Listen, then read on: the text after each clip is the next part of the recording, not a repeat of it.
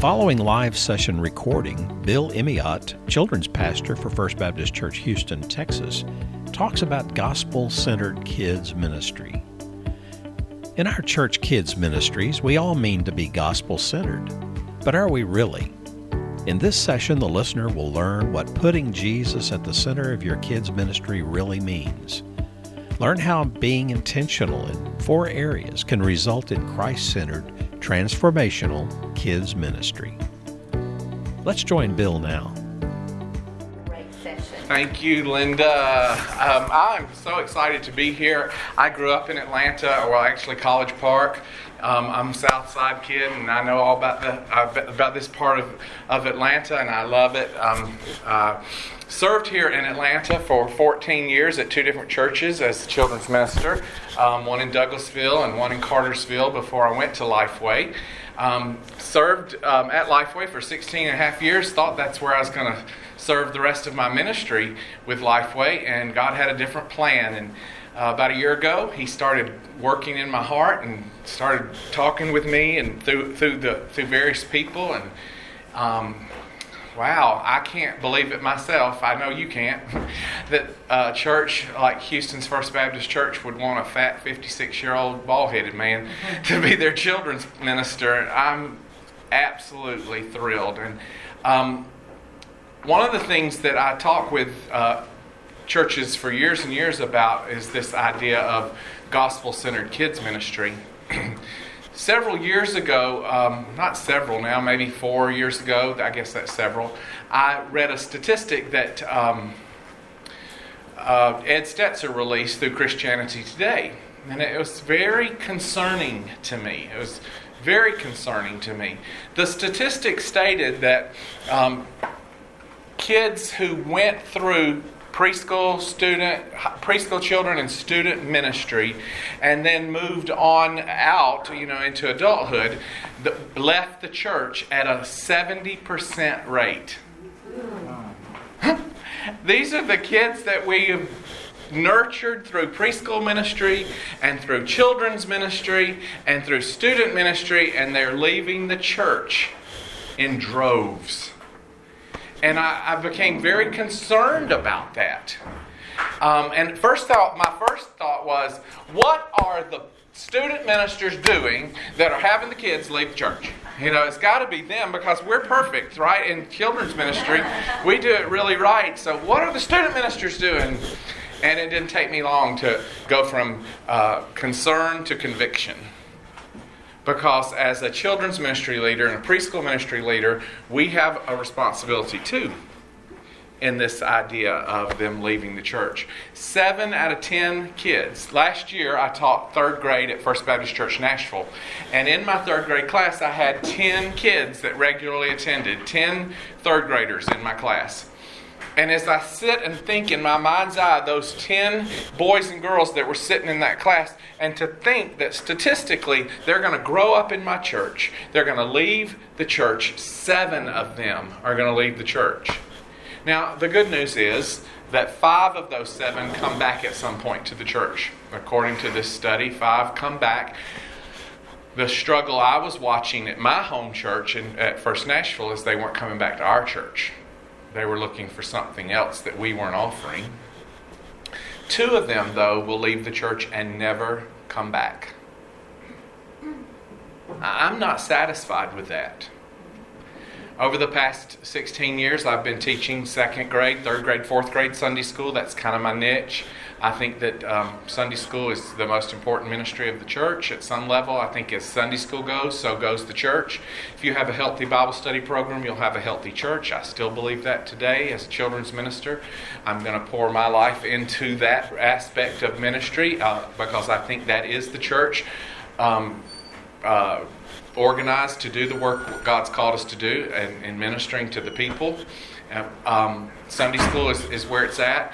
I have taught children's Bible drill for the last 15 years at my church on Sunday afternoon. We do it on Sunday afternoon during that Bible drill season. I think that teaching boys and girls how to use their Bible and, how can they do God's will if they don't know God's will? How can they know God's will if they don't hear God's will, and what better way to hear God's will than to read His letter to us individually.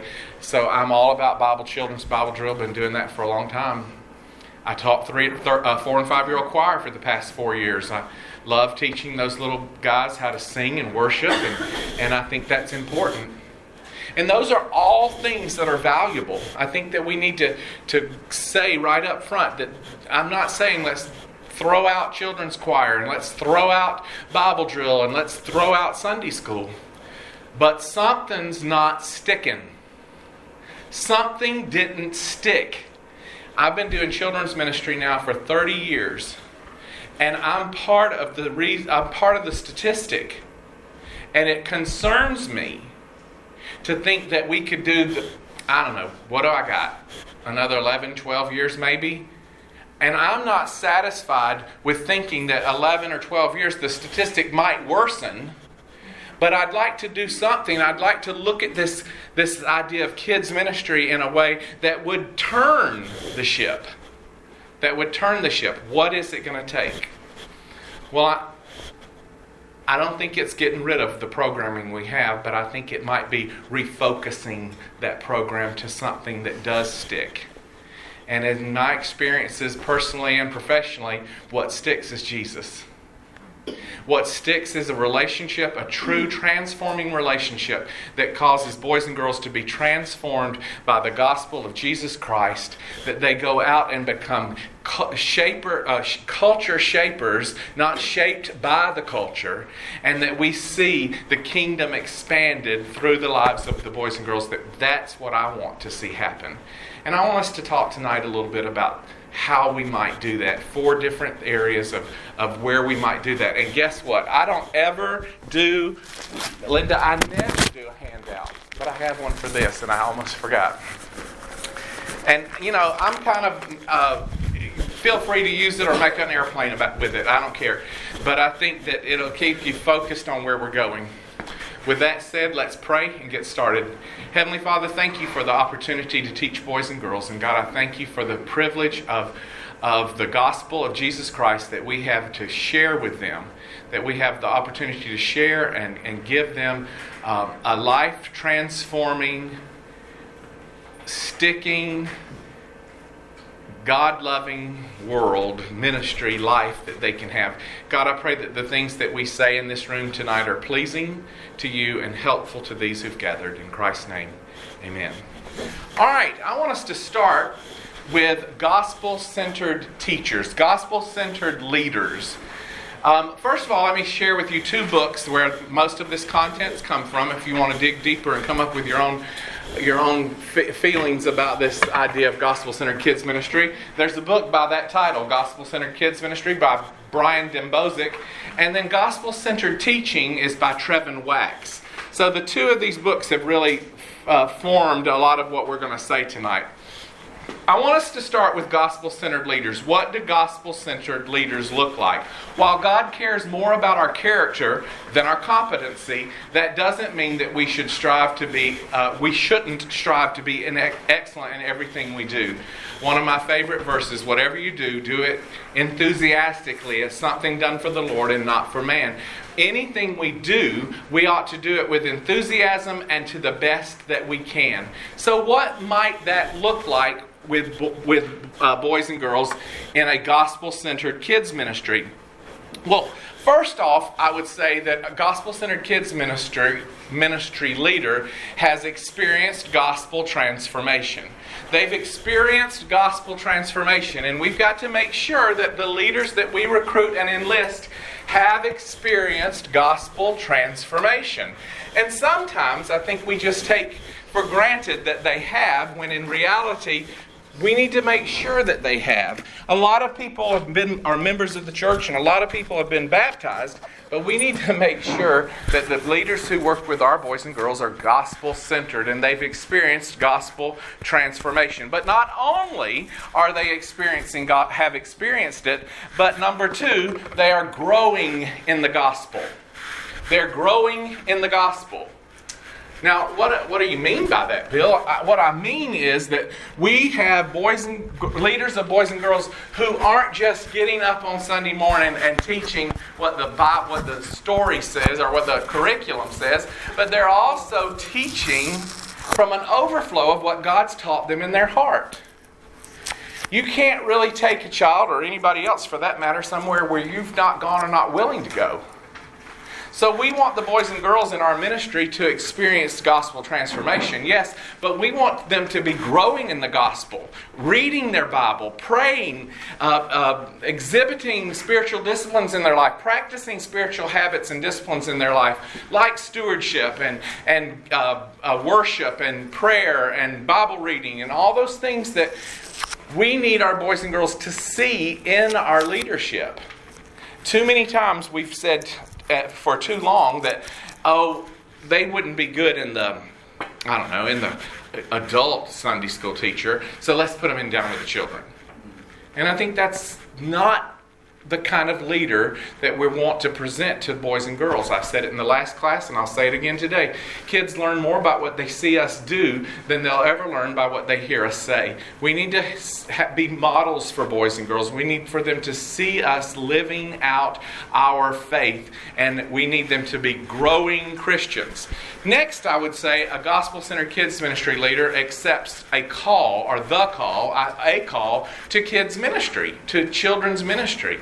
Now, there's a lot of different kind of leaders in your ministry. Some of them are been there forever because they believe God called them to do it. I remember Miss Carol at the church in Cartersville. She taught 3rd grade, and I remember going to her one summer, saying, "Now, Carol, are you going to teach again next year?" And she looked at me and really kind of belligerently said, "Am I dead?" I said, "No, I don't think so." She said, "Well, you come and ask me this every year, and I tell you the same thing. God has called me to teach 3rd graders. And until I can't or I'm dead, I'm going to teach 3rd graders." Those are great leaders, people who sense from God a calling. Now, you might be sitting here going, "Well, I'm out because I don't sense the calling." God can call in a variety of different ways. Maybe it started because your 3rd grade child didn't have a 3rd grade Sunday school teacher.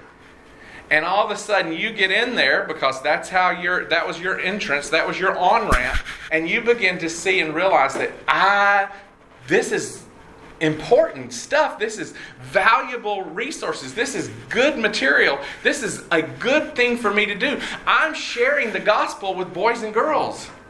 Gospel-centered kids ministry leaders feel and sense the call to teach. All right. The next one that I have up here is that gospel-centered kids ministry leaders are committed to the mission of kids ministry. They're committed to the mission of kids ministry. Now, first of all, you need to figure out what the mission of kids ministry is. And at your church, it might look different than what it looks at my church. But we're committed to at my church, we're committed to gospel transformation, culture shaping through the lens of family ministry. That's what our mission is. So if you're working in my Sunday school, in my church, then you're committed to that mission. You understand that the point of what we're doing is gospel transformation, that we're trying to build kids who are shaping the culture, not shaped by the culture, and we want to do that by empowering, equipping, and encouraging families. A gospel-centered kids ministry leader understands that the mission is not just to put a check mark, I got through the day. Even though sometimes Sundays I've felt that way. Can I go home now? But the point is the mission of the church, the mission of the kids ministry. Why are we there? The point is to share the gospel with boys and girls. All right, we're getting over here to our next point, our next tip, our next characteristic of a gospel-centered kids ministry leader is they are a good they're a good learner. They're a good learner. Now, I told you earlier that I've been doing kids ministry for 30 years, but I've not always thought of myself as a gospel-centered kids minister. And when I started thinking about this, it required that I was willing to learn. Now, some people think they know it all already, and I've often said that you don't know it all at all. You just think you know it all. You don't know it all at all. I think you're here and it's evident that you don't think you're a know-it-all, because it's Friday night in August. And you're here trying to learn something, and I applaud that. Gospel-centered kids ministry leaders are good learners. The next characteristic of a gospel-centered kids ministry leader is that they're willing to put forth the effort. Now, if you got enlisted to be in children's ministry and they said, there's really nothing to it, you don't have to do much, then you were not told the whole truth. Because gospel-centered or any kind of children's ministry leader, it takes a little bit of work. If you're a Sunday school teacher, it's not just show up on Sunday morning. That's not going to play out well. It's gospel-centered children's ministry leaders have to plan and prepare. I've often said, if you don't have a plan, they do. And it doesn't include the life point. It doesn't include a Bible verse. You need to be willing to do the planning and put forth the effort. The next one is gospel-centered kids ministry leaders strive for excellence. They strive for excellence. Again, not just showing up on Sunday and not putting forth the effort that it takes to get it done, or half doing what it is that you've been asked to do. Gospel-centered kids ministry leaders are striving for excellence. They want to put forth their best. Whatever you do it enthusiastically as something done for the Lord and not for man. So, gospel-centered kids ministry leaders are striving for excellence. The next three I have, I like to talk about them at the same time because they all start with E's. Gospel-centered kids ministry leaders are equippers, empowerers, and encouragers. They see themselves as equippers, empowerers, and encouragers. We're equipping boys and girls. We're empowering them to go out and do what it is that God's called them to do. And we're encouraging them. We, as gospel-centered kids ministry leaders, we're equipping them with the gospel of Jesus Christ. We're encouraging them. We're empowering them. We're giving them opportunities in the comfort and the safety of our church to know how to be gospel caring boys and girls. And then we're encouraging them to go out there and do that. Gospel-centered kids ministry leaders are encouraging, empowering, and equipping.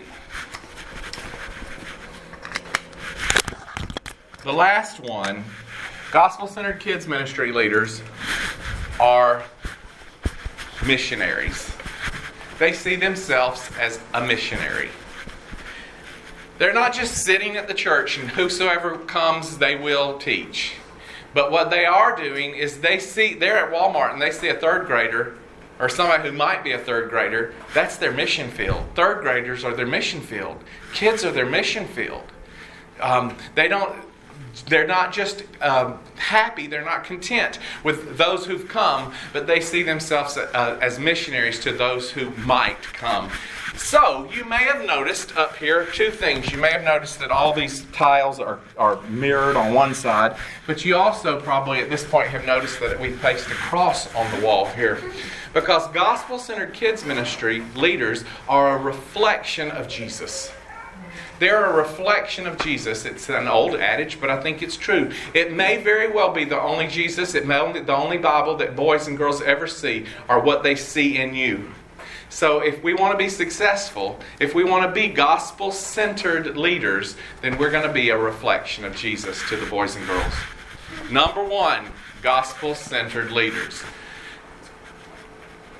The next part I'd like to talk about, the next thing is gospel-centered teaching. Gospel-centered teaching. This is when it took me a minute to get my head wrapped around and being willing to understand and look at some things a little differently. Gospel-centered teaching. Now, I always heard the Gospels were what 4 books of the Bible? Matthew, Mark, Luke, and John. So, that's the story of Jesus. That's the life of Jesus. A little bit of Acts in there at the end, at the beginning of Acts. But this idea of gospel-centered teaching says that not only are Matthew, Mark, Luke, and John the gospel, but the entire book is the gospel. From the very beginning in Genesis 1:1 to the very end in Revelation, it's all about Jesus. Now, that's not to say that the stories that we teach aren't true, because they are true. Every one of them are true, just as they're written are true. If the axe head floated, amen, amen. But where is Jesus in that story? When we begin to look at the Bible through the lens of Christ, it opens the whole book up completely different than anything I've ever experienced before. J.D. Greer talks about the road to Emmaus, where Jesus interpreted Scripture not as a collection of random stories, but as one big story about Him. You'll remember the story. It was after the death and burial and resurrection of Jesus, and there's a lot going on in Jerusalem, and 2 of the disciples, not the big 12, but 2 disciples are going from Jerusalem to Emmaus. It's about a 7-mile journey, and they're talking about what's going on and what had just happened, and they're contemplating. I suspect at this point they had not seen Jesus, and they had not seen the resurrection in person, but they'd heard about it, and they're trying to figure out, this isn't the way we thought it was going to play out. And they're bantering a little bit, and Jesus shows up. Now, they didn't realize it was Jesus. They didn't understand or see that it was Jesus, and He comes alongside of them, and He says, well, what are you guys talking about? And one of my favorite verses in Scripture is when one of the disciples said, are you the only one in Jerusalem who doesn't know what happened? I'm like, it happened to him. But I just think that's I like that verse. Are you the only one in Jerusalem, all of Jerusalem, who doesn't know what happened? And so Jesus started taking the Scripture. They had the scrolls there. They had the Old Testament. Some of the prophets had written about. And He began to point out and how all of it was pointing to Jesus. And how all of it was, He didn't say it quite like this, was pointing to Him. They got to where they were going, and they were getting ready to go in and have dinner. And Jesus, they said, stay with us, Jesus, or stay with us. They still didn't know it was Jesus. Stay with us and have dinner with us. And He says, okay. He goes in and He breaks the bread. And when He broke the bread, their eyes opened and they could see it was Jesus. And for some reason, I don't know why He left. He's gone. He'd done what he came to do. J.D. Greer goes on to say that for many evangelicals, the gospel has functioned solely as the entry rite into Christianity. The prayer that we pray at the beginning of our relationship with Jesus. The gospel, however, is not just the diving board off of which we jump into a pool of Christianity. The gospel is the pool itself. The pool itself. I picked up a book not long ago by Jack Klumpenhauer called Show Them Jesus, Teaching the Gospel of Kids. And it's a pretty thick book, and if you want to get it and read it, I encourage you to. But 3 big points that has helped me as a Sunday school teacher, as a Bible study leader. 3 big takeaways from the book are questions that I now ask myself as I prepare Bible content for Sunday morning or whenever I'm teaching kids. 3 questions. The first question is, what is God doing for His people in this story? So I was asked not long ago what my favorite book of the Bible is, and it's Genesis. I love Genesis because there's so many good Bible stories in Genesis. There's the creation, there's the flood, there's just great Bible stories all the way through the stories of Joseph. I love Genesis. But I've never thought of Genesis in terms of what's God doing, more along the lines of what are all these people doing? So really when you ask this question, you take the focus off of Noah and you put the focus on God. You take the focus off of Joseph and you put the focus on God. What is God doing for His people in this story? The second question is, how does God do the same for us, only better through Jesus? So now we've taken the focus off of Noah and what God did through and put it on God where it should have been to begin with. But now we're saying, what has God done only better for me through Jesus? Through Jesus. And all of a sudden, everything changes. The third question is, how does believing this good news change how we live or how we teach? It changes everything. Because now I'm not talking about Noah anymore. I'm talking about God, and I'm talking about Jesus. I'm talking about the gospel. Let's play that out a little bit. Because we all have our favorite Bible stories, and I've chosen some of my favorite Old Testament Bible stories. The first one that I want us to look at is this idea, the story of Noah and the ark. Now, I know that's your favorite Bible story too. I've had an opportunity to be in, yea, verily, hundreds of churches.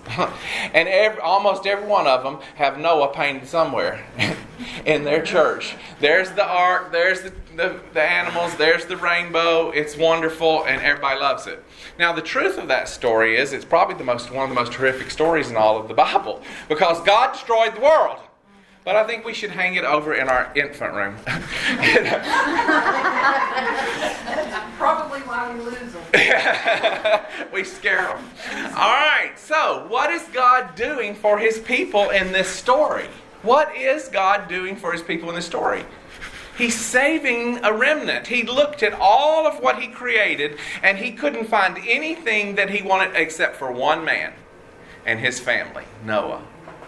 And He loved mankind. He loved His creation too much to just totally wipe it out.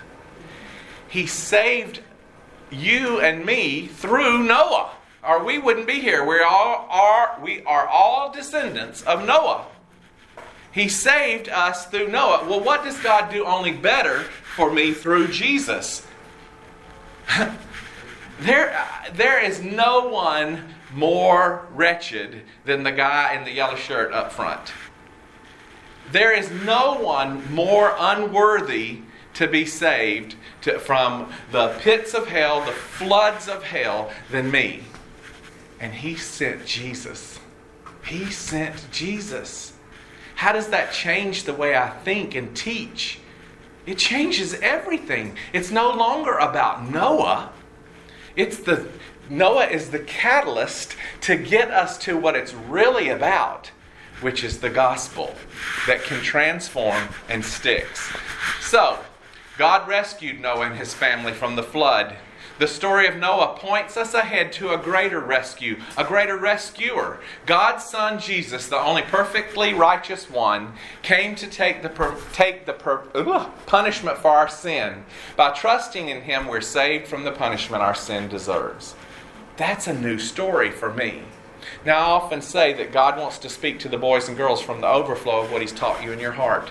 That's how He wants to teach the boys and girls that you teach in Sunday school, in your Bible study, in your opportunities that you teach boys and girls, from the overflow of what He's taught me in my heart. I've been teaching the story of Noah probably 30 times, at least once a year for the past 30 years. And oftentimes I'm thinking, I don't got any more to learn about Noah. Until I umbrellaed this idea of the gospel was in the story of Noah, did it become very much alive. Now, do I tell the story differently? Probably not so much. But do I get to a different point? Quite often, yes. I get to a different point. Because the story is the story. This is the story. It is the truth, the whole truth, and nothing but the truth. But when we take the emphasis off Noah and put the emphasis on God and what He did for us through the redeeming grace of Jesus Christ, it changes everything. Let's look at another story. Another favorite story is Joseph and his brothers. I can relate to Joseph. I had 2 brothers who would have sold me into slavery in a minute. Here you have Joseph, and he's done really nothing wrong except be a bit of, maybe he's a bit of a punk. I don't know. His dad favored him more than the others. That's probably wrong. But here he is kind of hanging out with his brothers, showing off his coat of many colors, and they dig a pit and put him in the pit. And then they decide, instead of killing him, I think it was Reuben who said, whoa. They decide to sell him into slavery. And then they go back and lie to their dad. But they sell him into slavery. And in the process of all of that, and all of the different things, Potiphar's wife, the dreams that he had, Noah somehow lands up at the very tip top of Egypt, right next to the Pharaoh. Joseph's right there. There's a dream, and Joseph interprets it. Pharaoh puts him in charge of taking all this 7 years of great harvest and storing them up. And certainly, sure enough, 7 years of poor, nothing, famine. And guess who gets hungry? Joseph's brothers. And so here they come across and over into Egypt. And they're standing at at Joseph's feet. They didn't know it was Joseph. And one of my another favorite verse of the Bible is what man had meant for harm, what you had meant for harm, God has used for good. What was God doing in this story with Joseph? He was saving a remnant. If Joseph hadn't gone through all the trials and all the issues and all the things that had happened, there would be no Israel. Because he was placed in a position where he could interpret the dream and then do what it was that needed to be done in order to save his brothers and the family of 70 that came across. Well, how does God do the same for us, only better through Jesus? How does God take a mess, take a famine, and give us eternal life through Jesus? And how does that change and how we live and how we teach on Sunday morning? God had a plan for Joseph's life. He allowed Joseph to suffer in order to rescue a whole nation. God planned for Jesus to suffer so that me and you and all people from all nations could be saved. Joseph isn't the main character. The main character is Jesus. And we can teach boys and girls in such a way that they see Jesus through the story, the true story of Joseph. Another favorite story, Joseph got him to Egypt, but Moses had to get him out of Egypt. What was God doing for his people in this story? And how does God do the same for us? Only better through Jesus. And how does that change how we live and how we teach? Well, Moses led his people from Egypt. At Passover, God spared the Israelites from judgment by requiring the blood of a lamb. Moses led the Israelites out of Egypt, and God provided a way for them to escape through the Red Sea. The Bible says that Jesus is greater than Moses. Jesus is the Lamb of God who takes away the sin of the world. People who trust in Jesus escape the penalty for sin and have eternal life. Moses is not who I want my kids to be like. I want them to be like Jesus. Need to take the focus off of Moses and put the focus on Jesus. I've got several of these. Joshua and Jericho. I love that story where they march around 7 times, and finally the walls come tumbling down. Finally, the block area in preschool makes sense because we can build up the walls of Jericho, and they can march around there, and they can march around there, and they can march around there, and then that little bratty boy can go whoosh and take it all down. It all finally can make sense. But what was God doing for his people in this story of Jericho, the walls of Jericho? He was giving them what he had promised them. How does God do that? Only better through Jesus, for you and for me. He's given us what he has promised us. And how does that change how we live and how we teach? God fought for his people and led them into the promised land. Just as God defeated Jericho for the Israelites, Jesus defeats his enemies and leads believers into the promised land of eternity. Not the last one, David and Goliath. We all love David and Goliath as well because David was a preteen at this point, 13, 12, and he's a modern day hero because he took down Goliath. I love that story, and I love telling the rest of the story. For a long time I didn't know the rest of the story because nobody in my childhood ever taught me the rest of the story, where after he takes him down with a slingshot, he goes and takes his head and whacks it off with his sword, Goliath's sword, and then parades around with a head on the sword. I like, preaching boys love the story. But what is God doing for his people in this story?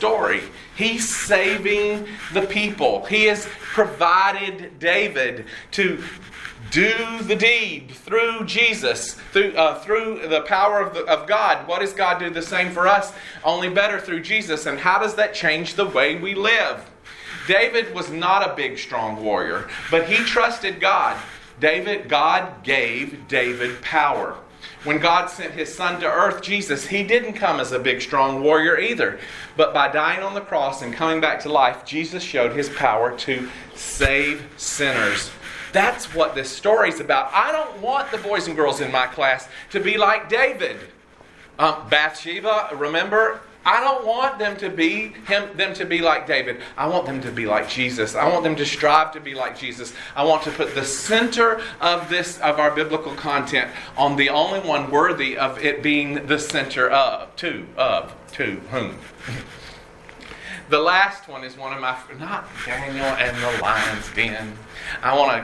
We're running out of time.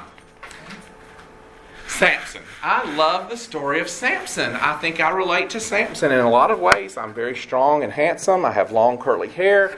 I like the story of Samson. But you'll recall that Samson had never had his hair cut, and his strength was in his hair, but he didn't tell anybody. He couldn't tell anybody. But there was this woman, Delilah. Oh, Samson, tell me this story. Why are you so strong? And he gives her a frauded story. He tells her not the truth, and she gets a little pouty. Then he tells her another one, and she gets pouty. And finally he says, well, I'm going to miss this if I don't tell her the truth. And he tells her the truth, and he goes to sleep. They cut his hair off, and they bind him up, and he has his eyes plucked out. And he is the gristmill mule.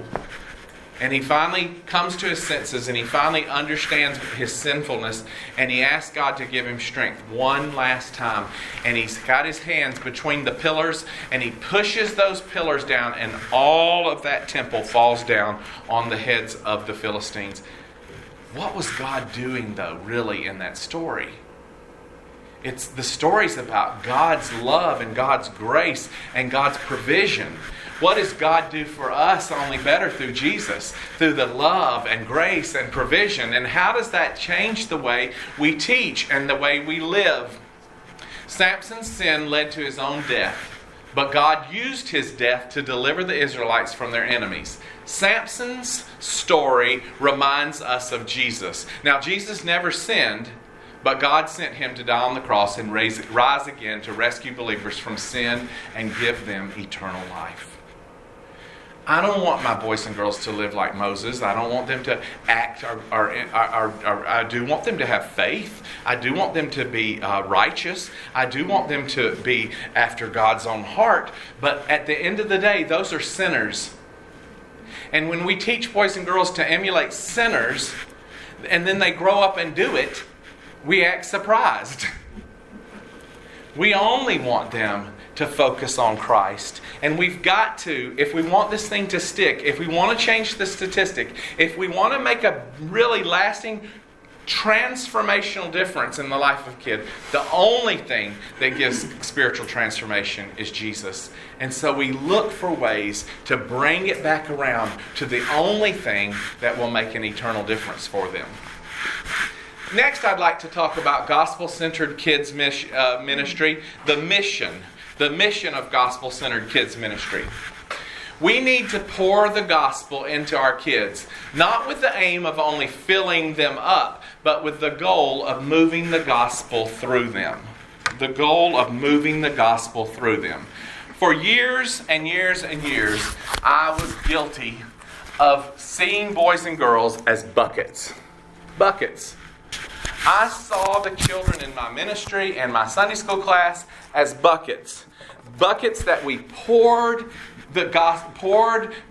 biblical content into. We would pour that biblical content into them with hopes that somehow, in some way, they would overflow somehow. We would take... Where is my prop? Here it is. We would take the story of Moses and we would put it in the bucket. We would take the story of Daniel in the lion's den and we would put it in the bucket. We would take Joseph and his brothers, and in the bucket it would go. Joshua and Jericho, Jonah and Noah and the ark, David and Goliath, Samson, pouring these things into the bucket with hopes that somehow it would slosh out and it would make sense at some level. That's what I thought my job was. as a third grade Sunday school teacher, to pour biblical knowledge into the bucket. Now, let me ask you a question. What do you think a bucket is made for?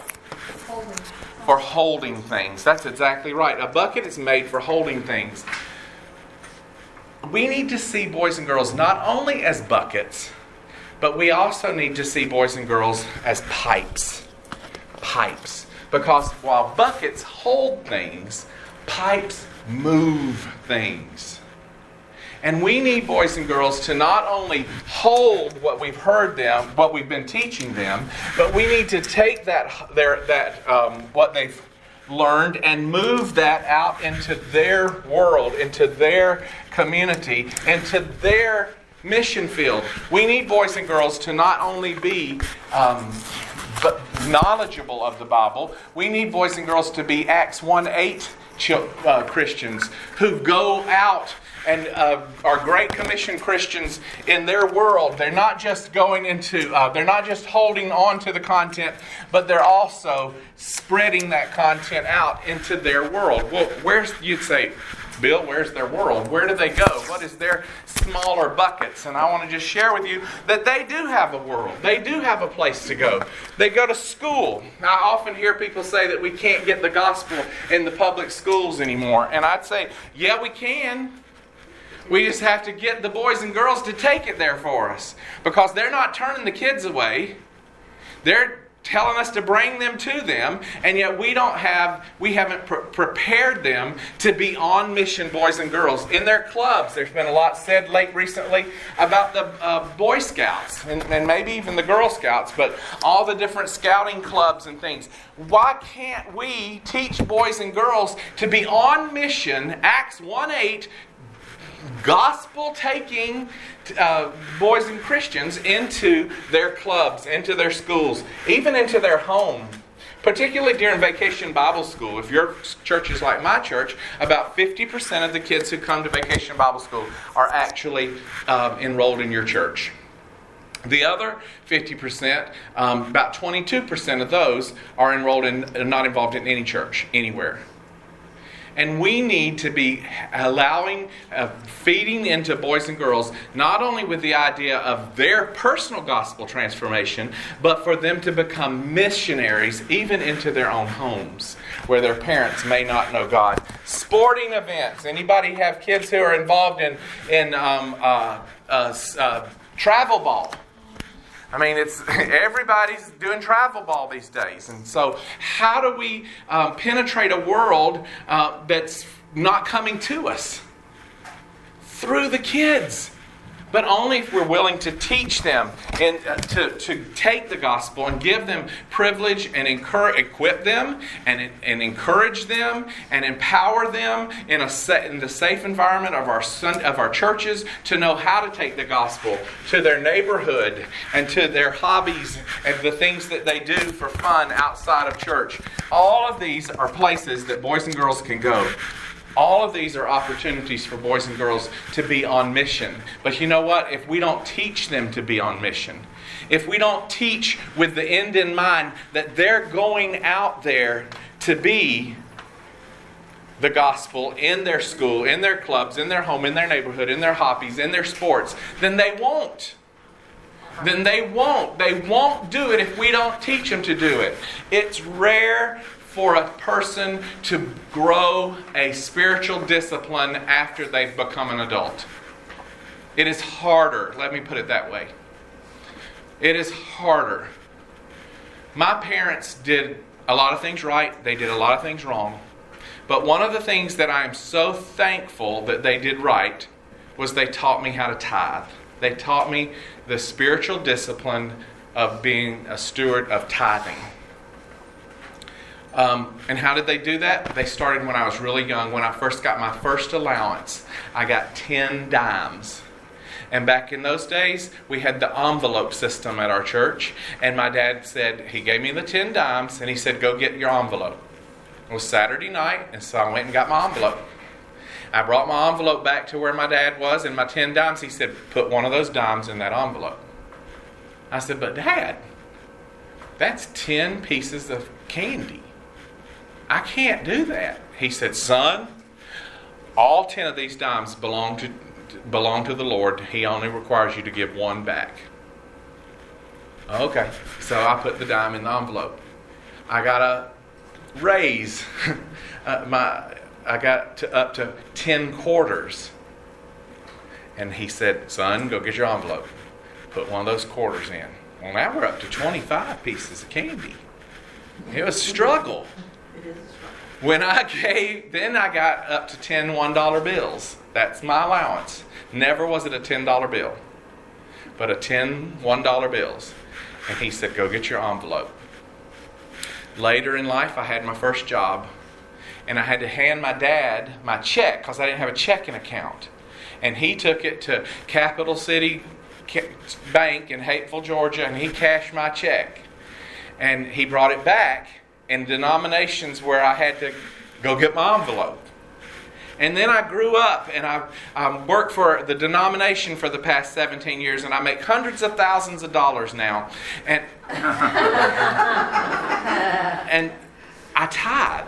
Now, I'm not telling you that story because I want a pat on the back, because there are a lot of things I don't do right. I'm just sharing the one good thing that my parents really taught me that has stuck. I've got a lot of friends who struggle with tithing. They really do.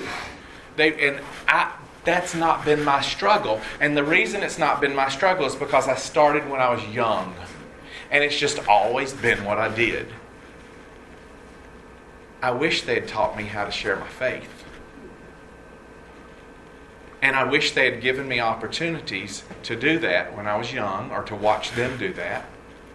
I wish they had encouraged me and equipped me to do it and teach me how to do it, and then put me out there and stand behind me and help me do it a little bit. Because I think it wouldn't be so much of a struggle now when I try to do it. Any of the spiritual disciplines. We need to teach boys and girls now, when they're in 3rd grade, when they're in 2nd grade, maybe when they're in 4-year-olds, it's at the right age appropriately, how to share their faith and how to be on mission and how to be gospel loving and difference makers in their world and culture shapers in their world, not being shaped by the culture, but out there shaping the culture. That doesn't come natural. That doesn't come natural. And I want to encourage you as you consider what your part in this whole thing of gospel-centered kids ministry. Are we helping boys and girls to be gospel-centered in their own lives and equipping them to share the gospel as they go out? The last one I want us to talk about tonight is families, gospel-centered families. When the church and the home come together to wrap around the child, we will see the gospel transform. Not just the heart of the child, but full families. Full families. We have the privilege of partnering with families. At the end of the day, it really isn't your job or mine to be the spiritual leader in the lives of children. It's the family, it's the parents. It's their privilege to do that. We get the privilege of partnering with them. Now, some of the boys and girls in our churches, they don't have parents who are Christian, and they wouldn't know how to lead their kids spiritually, and so our partnership steps it up a notch at some level. But at the end of the day, I think, again, one of the pillars of my kids' ministry is empowering and encouraging and equipping families. Because I believe families have more influence over their child than I do. So, what can we do to help create this gospel-centered family? The first thing we have to do is help boys and girls, families, and to know that they've experienced gospel transformation. We need boys and girls, their parents, to experience the gospel. So we may need to understand that our role as gospel-centered kids ministry leaders isn't just to share the gospel with kids, but it's also to share it with parents and families so that they will experience gospel transformation.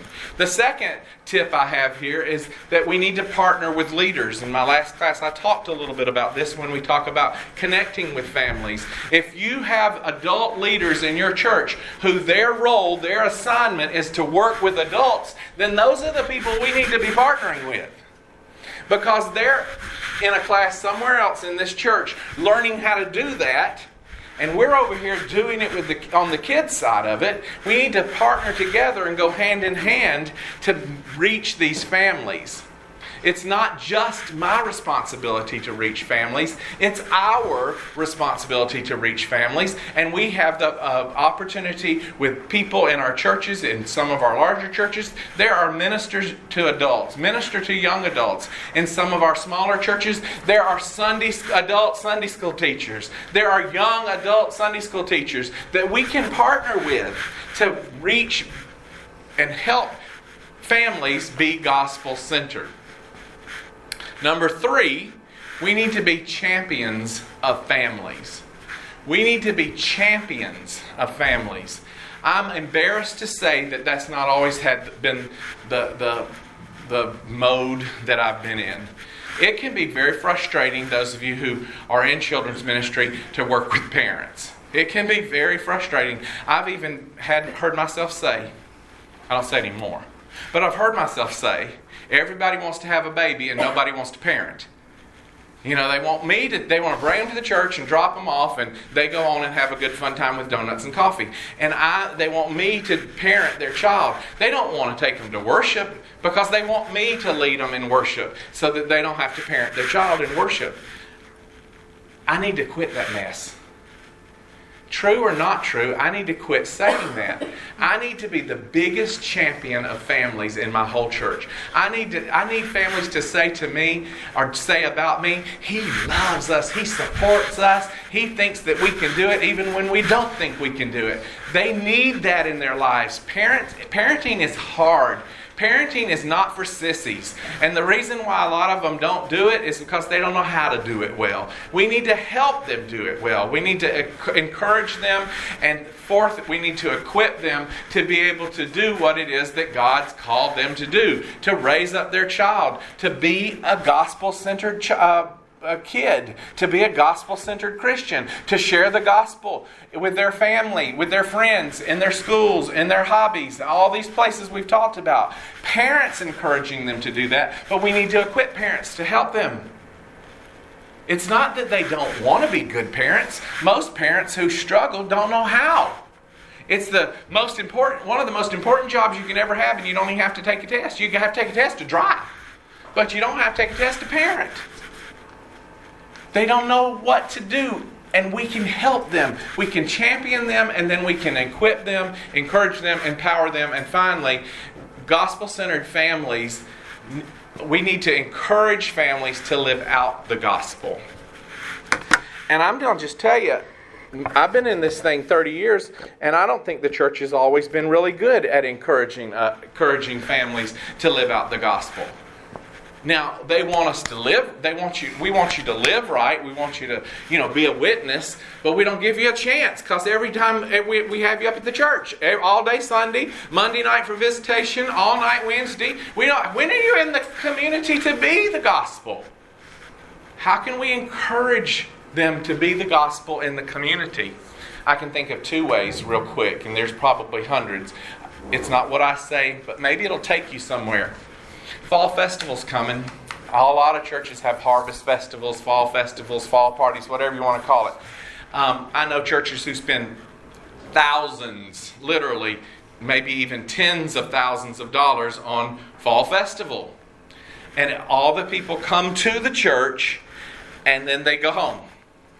And we try to get some names, and we try to, if we're really good and we're really serious about what God's called us to do, then we try to gather prospects and we try to do something with that, but most of us aren't really all that successful at it. What if we found 10 families in our church who were willing to have fall festival in their front yard? And instead of coming up to the church where there's 10 blow-ups, as a church, we equip, and maybe that's a lot, but we equip the church, we equip that family with a blow-up toy. And instead of coming up to the church where there's 1,000 hot dogs, we give each family 100 hot dogs. And instead of them coming to us, they're now in their front yard being the church.